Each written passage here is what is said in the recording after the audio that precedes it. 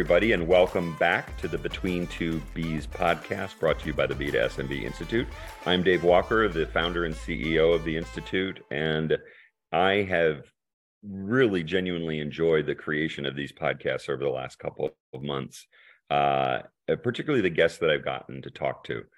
And as our aspiration as a collective, as a network, as a community of business to small business professionals, we really are looking at 2023 as an opportunity to stretch our collective minds around the challenge of supporting small businesses.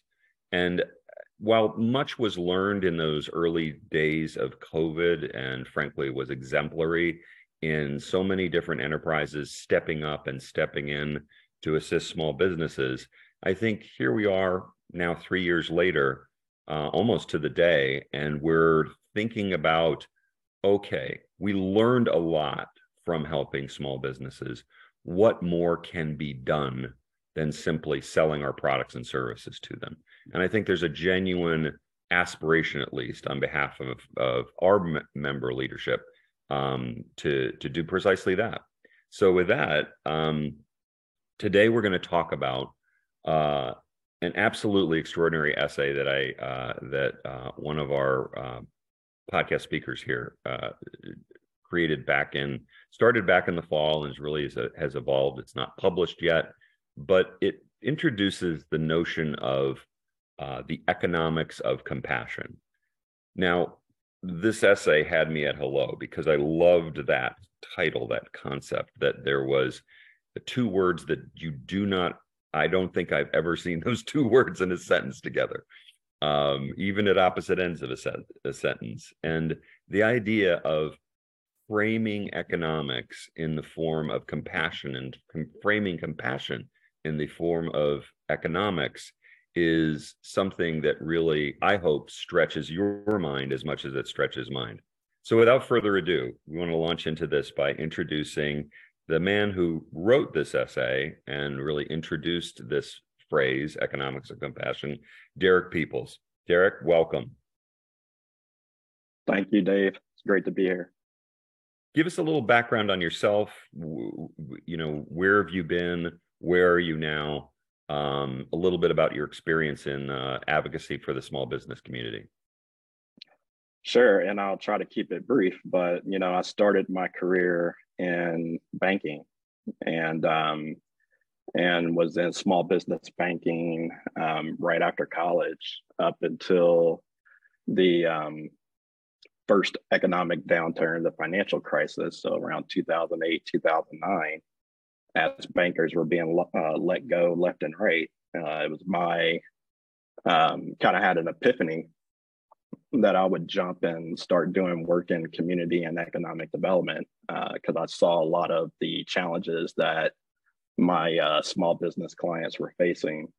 And so that's really kind of where I diverted my career, and been doing economic development, working with small businesses, really bringing organizations together. So a lot of my work has been associational, working for associations that support local economies around the country. And currently, I'm the Senior Policy Director of Advocacy for the Inclusive Economy portfolio at the American Sustainable Business Network. And we're a national organization, membership-based, that includes impact investors, business owners, and state-based alliances. And we all work together to build sustainable economies. And we support about 250,000 businesses around the country. Most of them are local and all of them are small.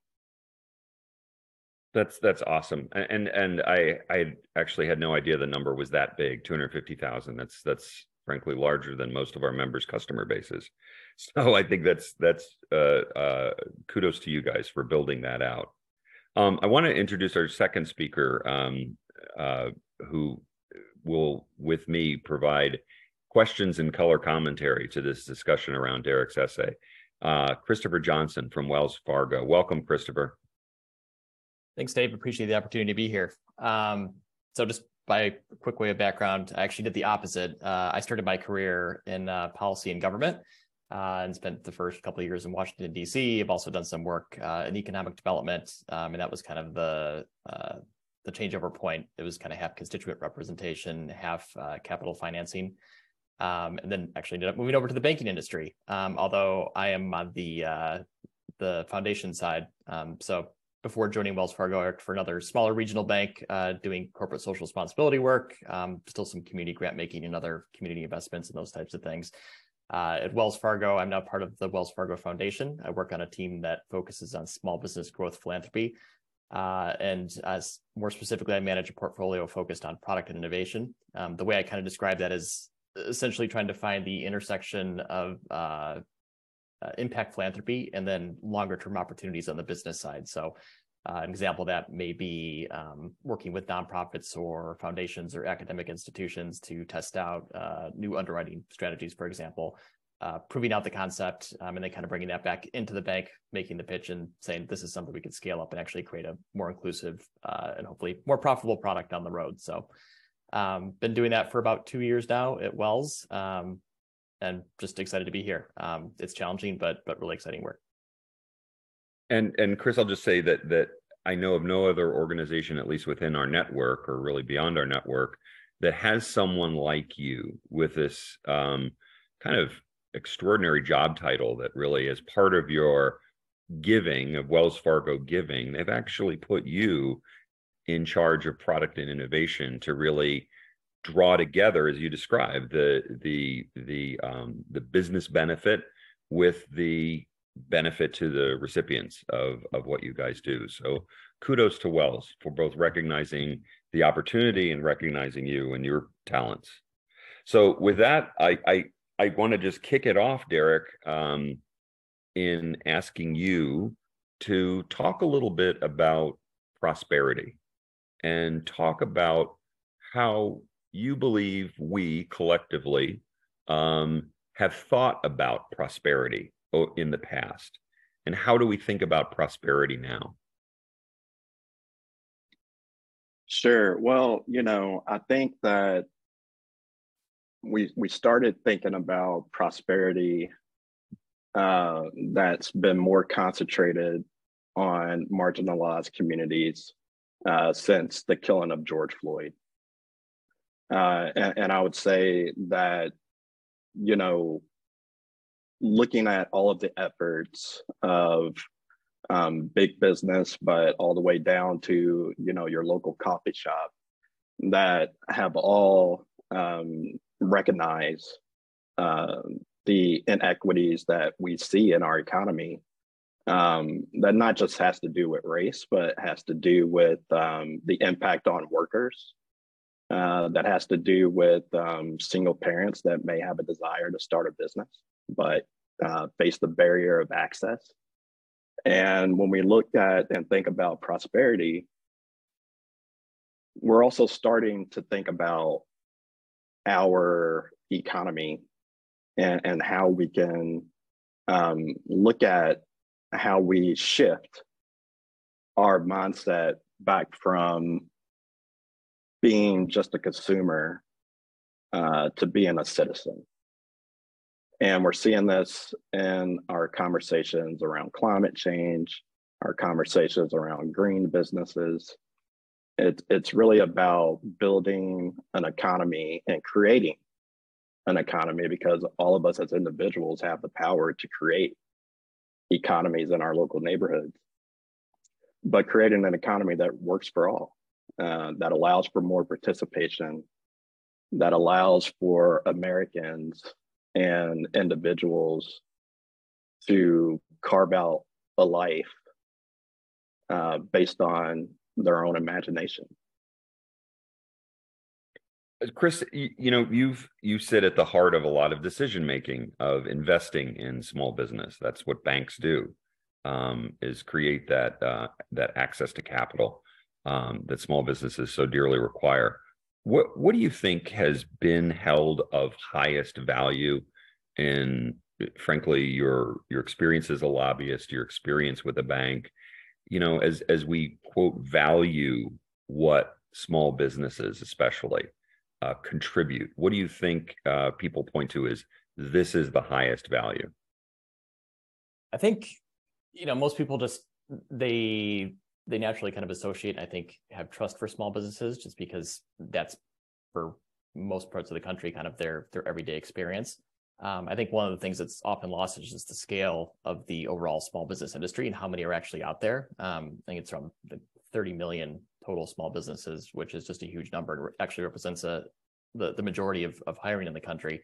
I think especially these days, you kind of lose that because most of the news tends to focus on the very largest kind of big corporate entities. And I think they kind of take up a lot of the news cycle and the attention. But I think it's good just to keep perspective and just recognize, like, there are so many small businesses out there. They are, an essential part of everyday life. They employ millions of people. They generate, billions or hundreds of billions of dollars towards the economy.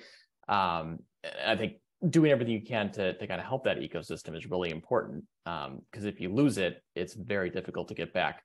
And it's the type of thing where I think if it does go away, you may have someone that can kind of fill in the gap, but the end result is something that is much more kind of concentrated and centralized. I think you lose a lot of that shared prosperity. And I couldn't agree more. I think that, the mindset that basically is that small business are not as valuable as large enterprises. And study after study after study, presents facts and figures of the impact that small businesses have in the aggregate at scale, for contribution towards employment, contributions towards growth, contributions toward productivity, all of the things that we hold near and dear to our heart as the free world leader of capitalism are things that frankly are devalued greatly when it comes to small businesses. Derek, what do you think are specifically the limitations of our of frankly prosperity and of specifically the prosperity of small businesses across all different sizes and shapes and flavors? What were the limitations that the pandemic, and then George Floyd, and then the supply chain meltdown, what were really the changes to those limitations that you think people identified with and really formed the basis for, we got to do this differently? Well, I think obviously, when you have social unrest, there are various factors that play into that. But it all comes back to the economy. When we talk about high crime areas in Chicago, and we talk about the solution to that, it's either to create, more police or to create more jobs. We always say that, having more jobs and having more access is a way to solve those issues. But I think with what we're learning now, and kind of what we talk about in the economics of compassion is that, the whole concept really just recognizes that the current economic system is limited in its ability to address the needs of society, but also addressing the needs of the environment. And so the whole concept of economics of compassion really just seeks to shift mindsets towards or more holistic understanding of value. So it's important, these and recognizing that, there's limitations in our conventional economic systems.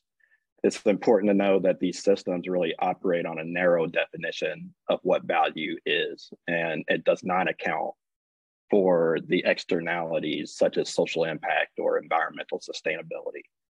And so this really means that these economic systems are unable to adequately address pressing societal issues such as poverty and inequality, but also climate change.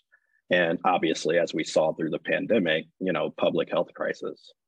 And so in reality, the current economic system really exasperates these issues. And so the importance of shifting mindsets towards what a more holistic understanding of value cannot really be overstated. And I think that starts by looking at the way that we collect data. And so a lot of our work involves participatory action research to determine where to make the best impact investments in communities. And you're really looking at, the other area of economics of compassion is really rooted in this methodology of asset-based community development.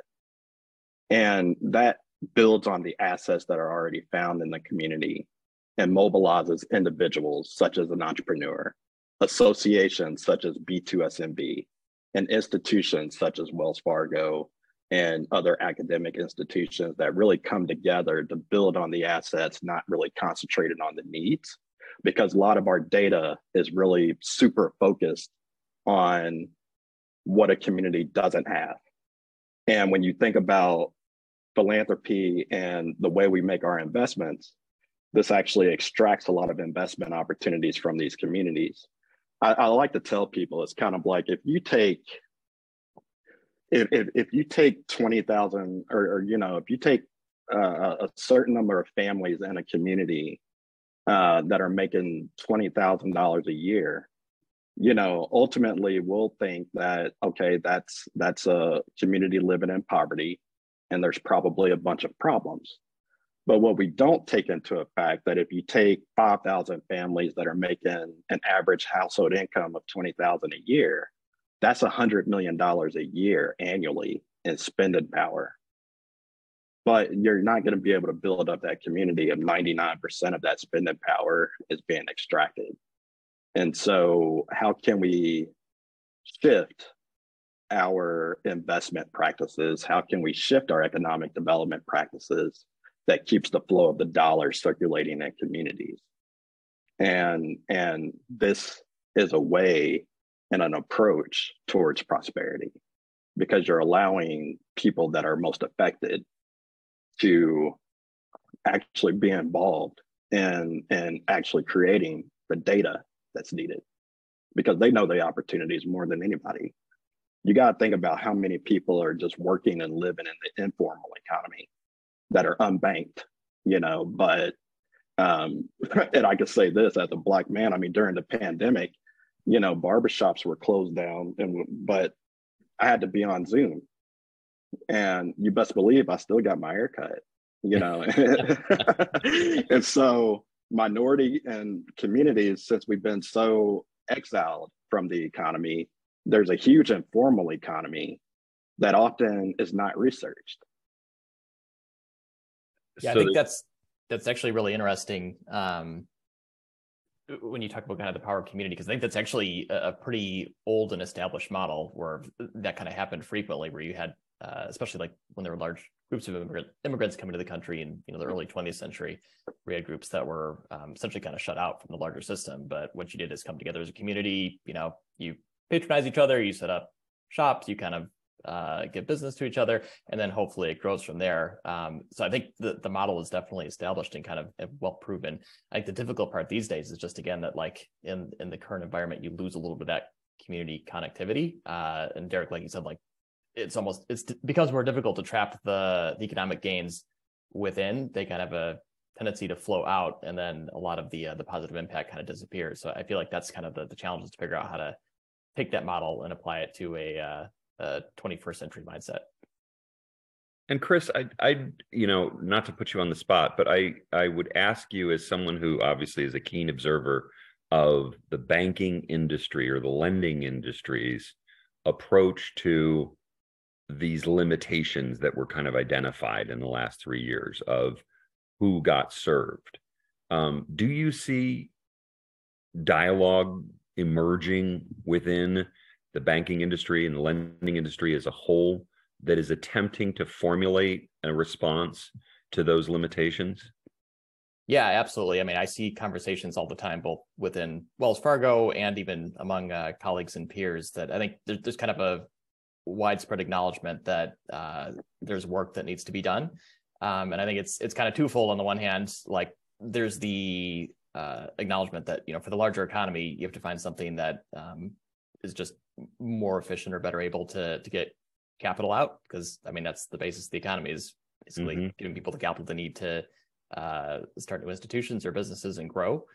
And a lot of the way the banking industry works is kind of the tried and true, 100-year-old credit assessment and underwriting guidelines that have worked well, are generally very conservative, because that's part of the culture, but at the same time may not, again, be the best or the most efficient way to do things, just given the new environment. So yeah, I think there's constantly a need and an interest to figure out how they can improve that. And again, it's both to improve the overall economy, but also frankly to help the bottom line, because the more innovation you can build into the products and services you offer, the more people are attracted to what you're offering. The more products and services you have, you build market share, you build revenue, you build profit. So it's kind of a win-win all around.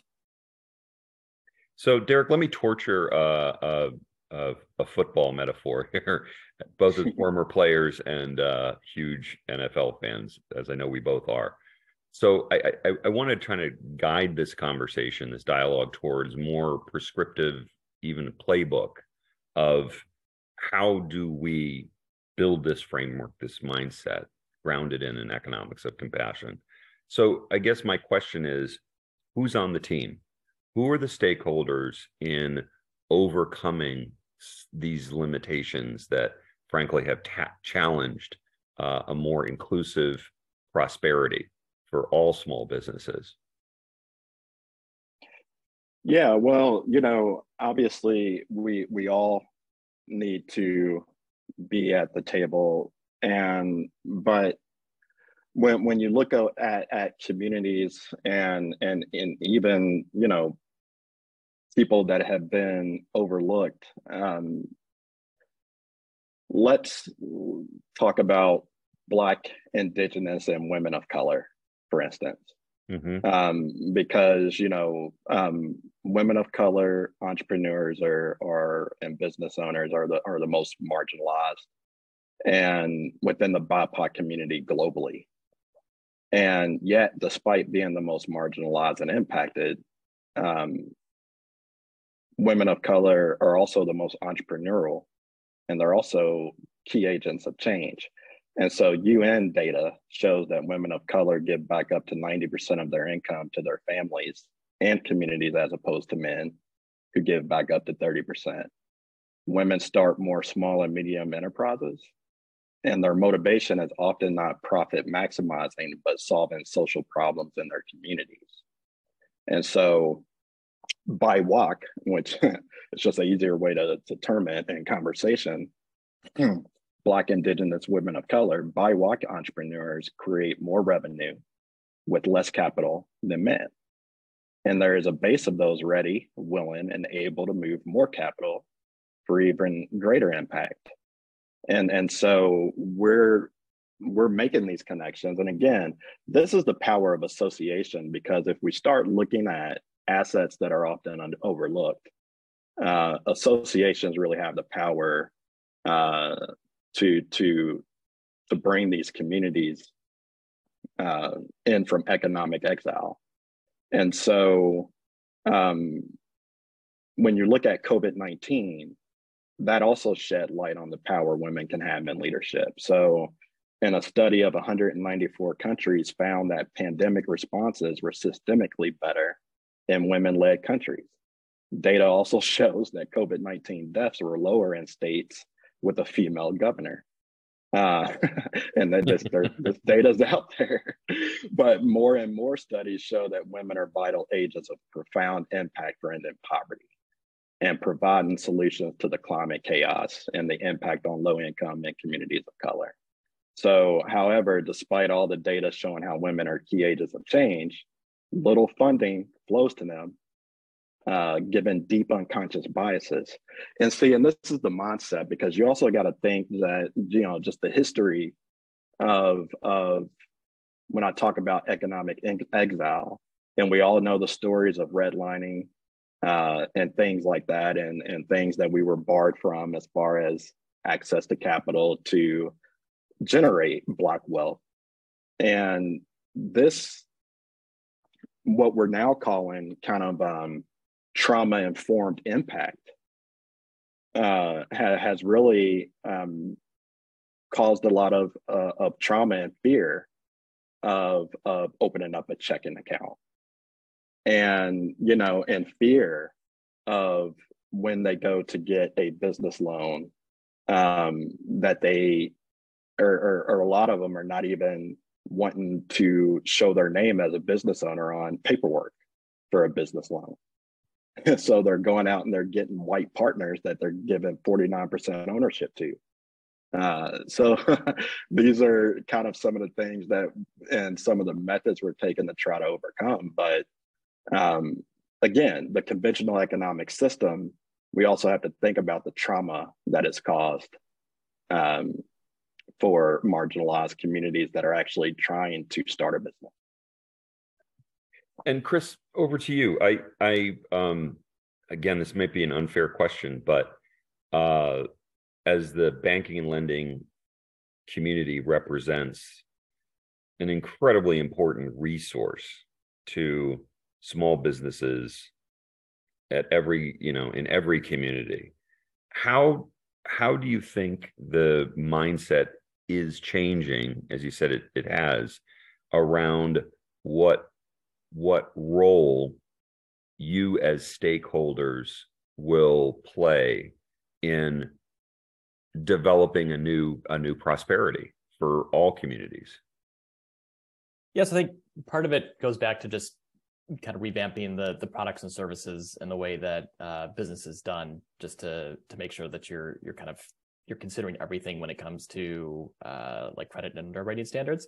And a lot of that's already changing. We're seeing a lot of influence even from like the fintechs and kind of the use of big data and AI to look at things beyond kind of the traditional, credit stack or underwriting methods that in some cases are actually, or have the potential to be more effective or reduce risk across the board. So I think those will generally help. I think the other big piece of it, and this is another huge area that we concentrate on within our group, in addition to the access to capital, it's kind of the knowledge building piece and capacity building. Mm-hmm. So totally understand, like, there's a lot of people that have negative connotations about banks, and some of it's based on experience, some of it's based on just, the overall kind of shared knowledge of, it's difficult to get money from a bank unless you already have money or you're well established. And so how do you get to that point? But at the same time, the solution isn't necessarily to say, well, I'm just going to not deal with a bank. In many ways, at some point you have to, especially if you have the goal of starting a business and really growing it.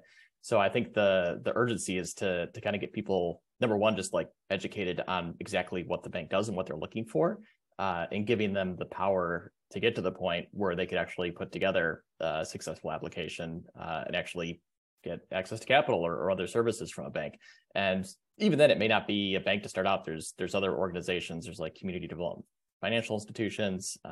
There's various like fintechs out there. But I think just getting people introduced to the overall financial system is a crucial first step. And frankly, it's kind of a self-fulfilling prophecy. I think the more people you kind of get integrated into the system, you start to build up numbers, you start to build up more comfort. Hopefully you start to see new enterprises and ventures form, you see more economic gains, and then it kind of snowballs and builds upon itself. But that's how I kind of see it. You have to attack it from both sides, the access to capital piece and the kind of capacity building and knowledge portion as well. So I'm walking through one of the main vineyards at Chimney Rock Winery, which is our destination for the 2023 Leaders Forum. And I got a proposition to you on this beautiful morning. You should absolutely plan on coming to the 5th Annual Leaders Forum in Napa for one purpose, and that's to make connections. More connections, better connections, deeper connections. I mean, if history is any judge, you will meet, greet, find new friends, find new partners. It's an absolutely fabulous networking event. So our 2022 Leaders Forum in Napa has aged very well, not to do too many winery puns here, but we really saw many top to top partnerships and exchanges grew out of that 2 day event last year. And every year it seems like we get better.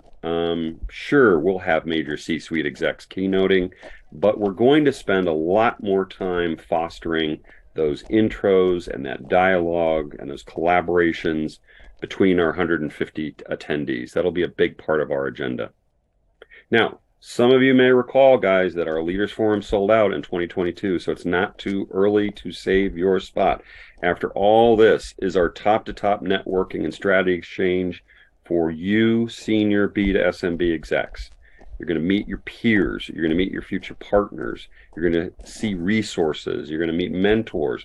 Or how about it? Make some friends, nice to have in this very lonely business of selling to small businesses. So link in the bio to our Leaders Forum 23 event page. Tickets are there too, May 17th and 18th.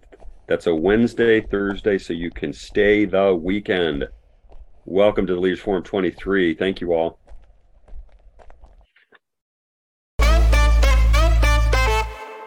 Derek, you described a new framework for collaboration. Could you unpack that a little bit for us?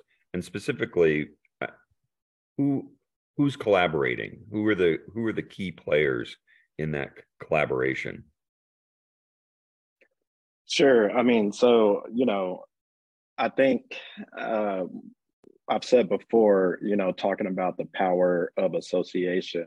And so when you think about associations like ours, like B2SMB, like the American Sustainable Business Network, like the American Independent Business Alliance, I mean, these are organizations that understand kind of the intricacies that are involved for a local and small business owner's well-being. And so, recognizing the importance of building an inclusive economy is going to require looking at serving the needs of small and local businesses, but also place-based entrepreneurs, as well as the unique needs of communities. So, building the peer networks, strengthening place-based financing through CDFIs, as Christopher referred, community development financial institutions, these organizations, we've built up a repository of CDFIs around the country that are invested in BIPOC businesses that are invested in their local economies. So we are seeing some sustainable community developments that are working. We are seeing communities that are forming their own development corporations and looking at taking back ownership of their land in their communities in efforts to prevent not only housing displacement, but small business displacement. And, to keep the assets in the community that really keep the circulation of the dollar flowing. And so there are also, for instance, a lot of corporations that are really kind of starting to come to the table and providing a lot of resources. One of the initiatives that I'm hearing a lot more about is character-based lending. And I know that there are a lot of banks out there that are looking at that. We also have to think about, we talk a lot about how, from a consumer perspective, we also educate consumers on the impact of their dollar. Your community is going to get more of a return if you go buy that cup of coffee at your local coffee shop versus a Starbucks. And nothing against Starbucks, I love Starbucks, but anytime I buy a Starbucks in Cincinnati, I know that a percentage of that dollar is going back to Seattle. Now that's fine. You need those businesses that provide jobs, but there needs to be a healthy balance.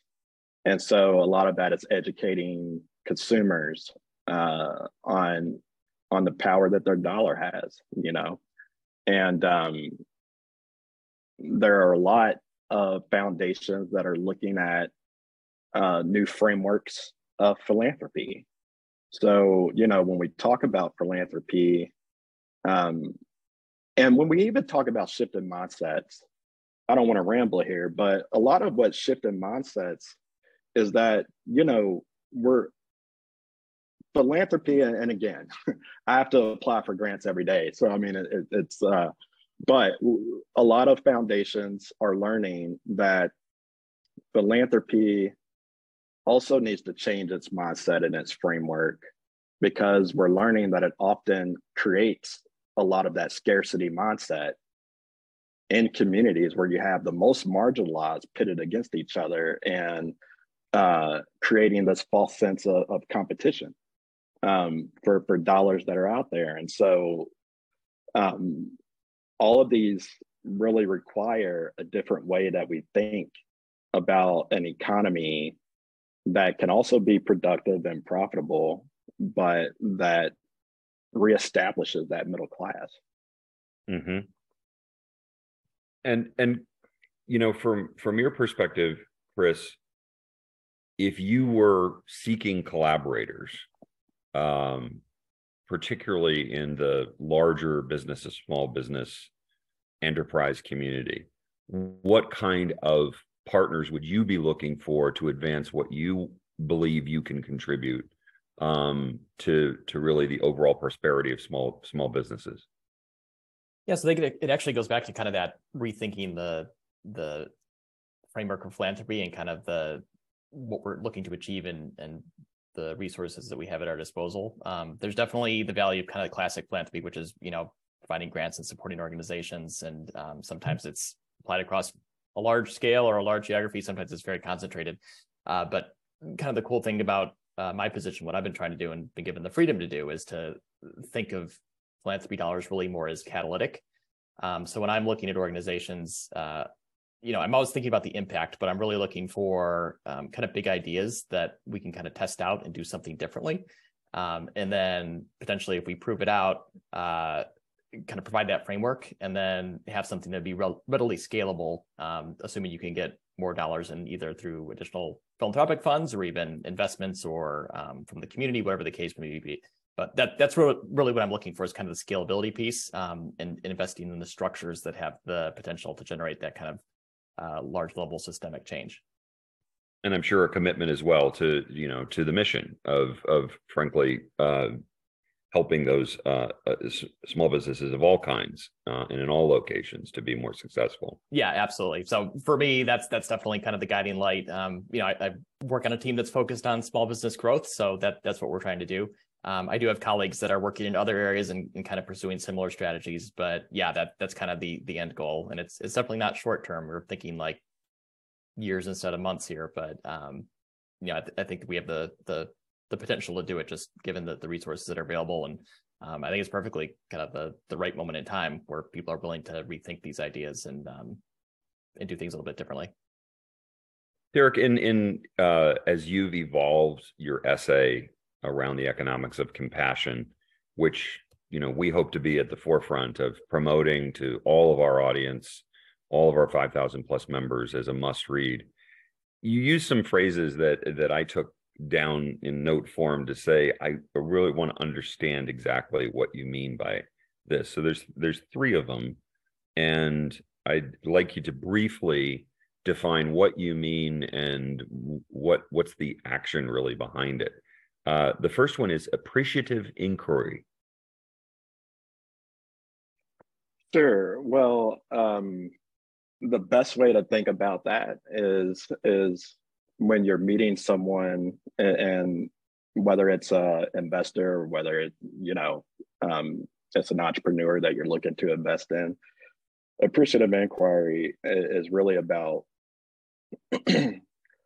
appreciating someone's gifts versus trying to first recognize where they're deficient.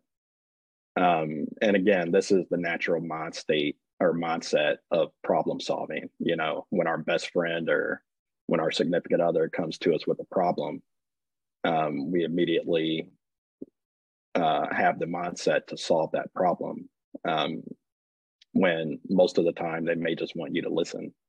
And so appreciative inquiry also stresses the fact that, there's no reason that a single mother who is interested in starting a business can be having a conversation with with um with a doctor who is possibly looking to invest in affordable housing. So and thinking about how we convene, it's about bringing all people together of different walks of life to focus on what's possible versus to focus on what their problems are. Terrific. Another one that may be self-explanatory, but I want you to describe it really in terms of your framework: participatory action. Sure. And so, what's really kind of behind that is also touches on this concept of asset-based community development. And so when we think about just what that does is it draws out the strengths and the successes in a community's shared history as its starting point for change. And so among all the assets that exist in a community, participatory action research really pays particular attention to the assets that are inherent in social relationships. I've talked about this informal economy, as evident in formal and informal associations and network. So it's really the community. It's a community-driven approach that involves keeping with the principles and practice of participatory approaches, where active participation and empowerment and the prevention of disempowerment are the basis of practice. So I know I'm getting very technical, but it's really a strategy directed towards sustainable economic development that is community driven. Yeah, but I think I get it. I mean, I think that maybe Chris, you can jump in here too, but I think if you look at a community only in terms of the specific categories and sizes of businesses that are represented, and you neglect to really to at least ask the question, well, how are these businesses actually connected with each other? Do they all reside on the same street? Do they reside in a historic district? Do they reside in an area, in a trade area, where all the consumers that they serve happen to be of a particular background or ethnicity? So I get it, and I think that Christopher, please feel free to riff on this. The notion of looking deeper into the connective tissue, frankly, within a community that is just as much a part of their prosperity as anything else. Yeah, I would agree. And I think that's one of the largest challenges that's out there, is just kind of figuring out where those commonalities are. This is the biggest strength of the small business industry or ecosystem, is just the sheer size and number of people that are part of it.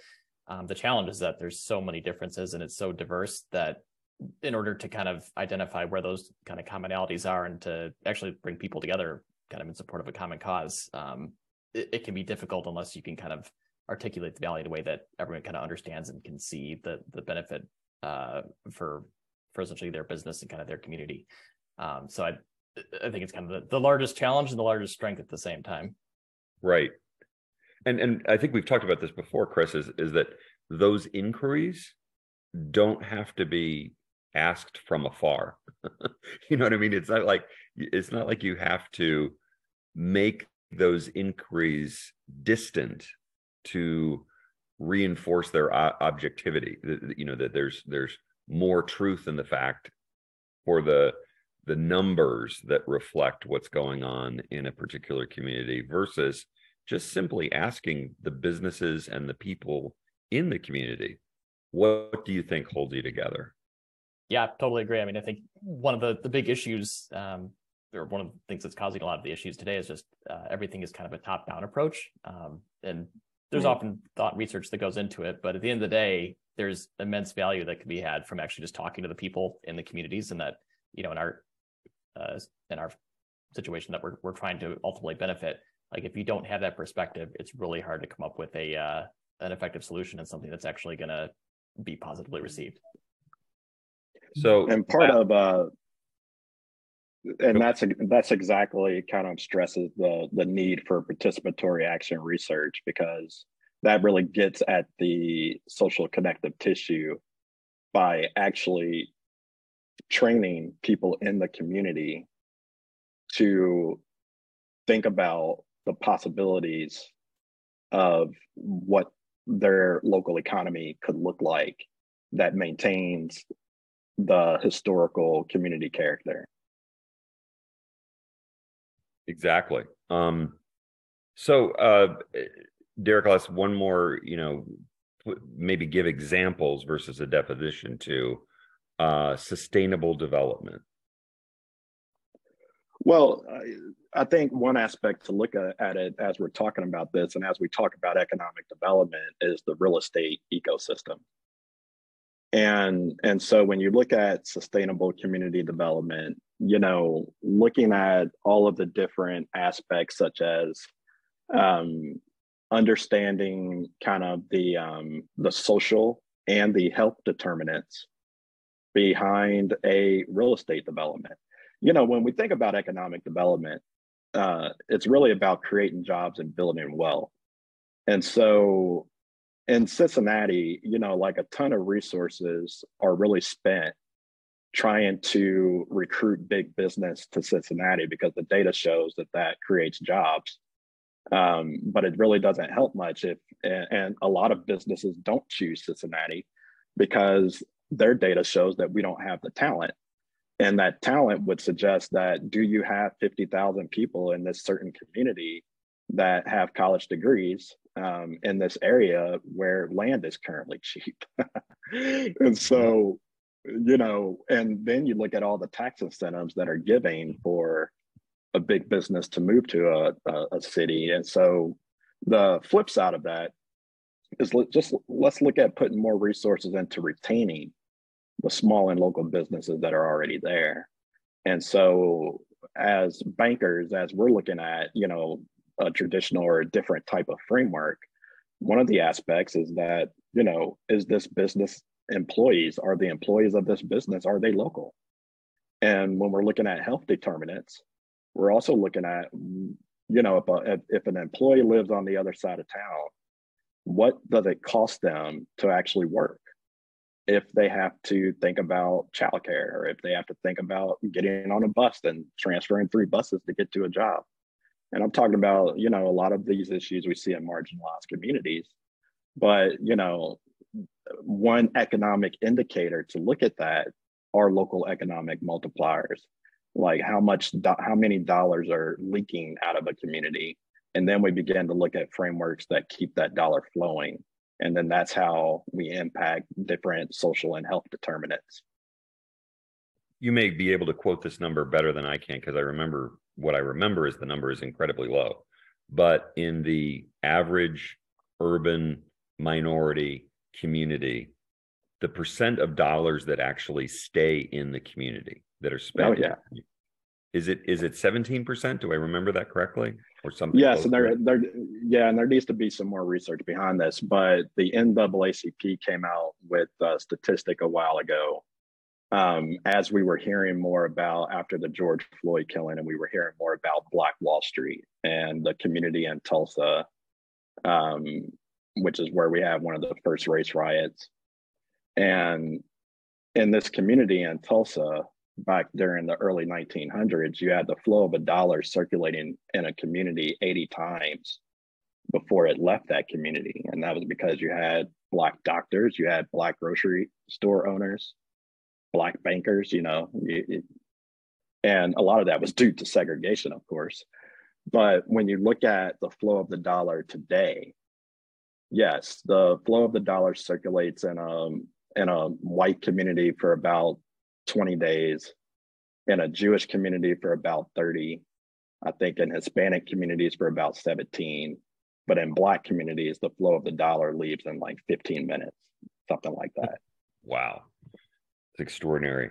I would refer everybody to check out what Eric Groves, the founder of Alignable, has written on this drain of local money away to either large corporations or just out of the community, and has even created a terrific initiative called My Money Stays Local, just to draw consumer attention to the notion of, hey, when you buy from Amazon, not a single penny of that is coming back to your community, and paying for the things that, frankly, you demand, whether it's schools or highways or whatever you need, or the growth of business.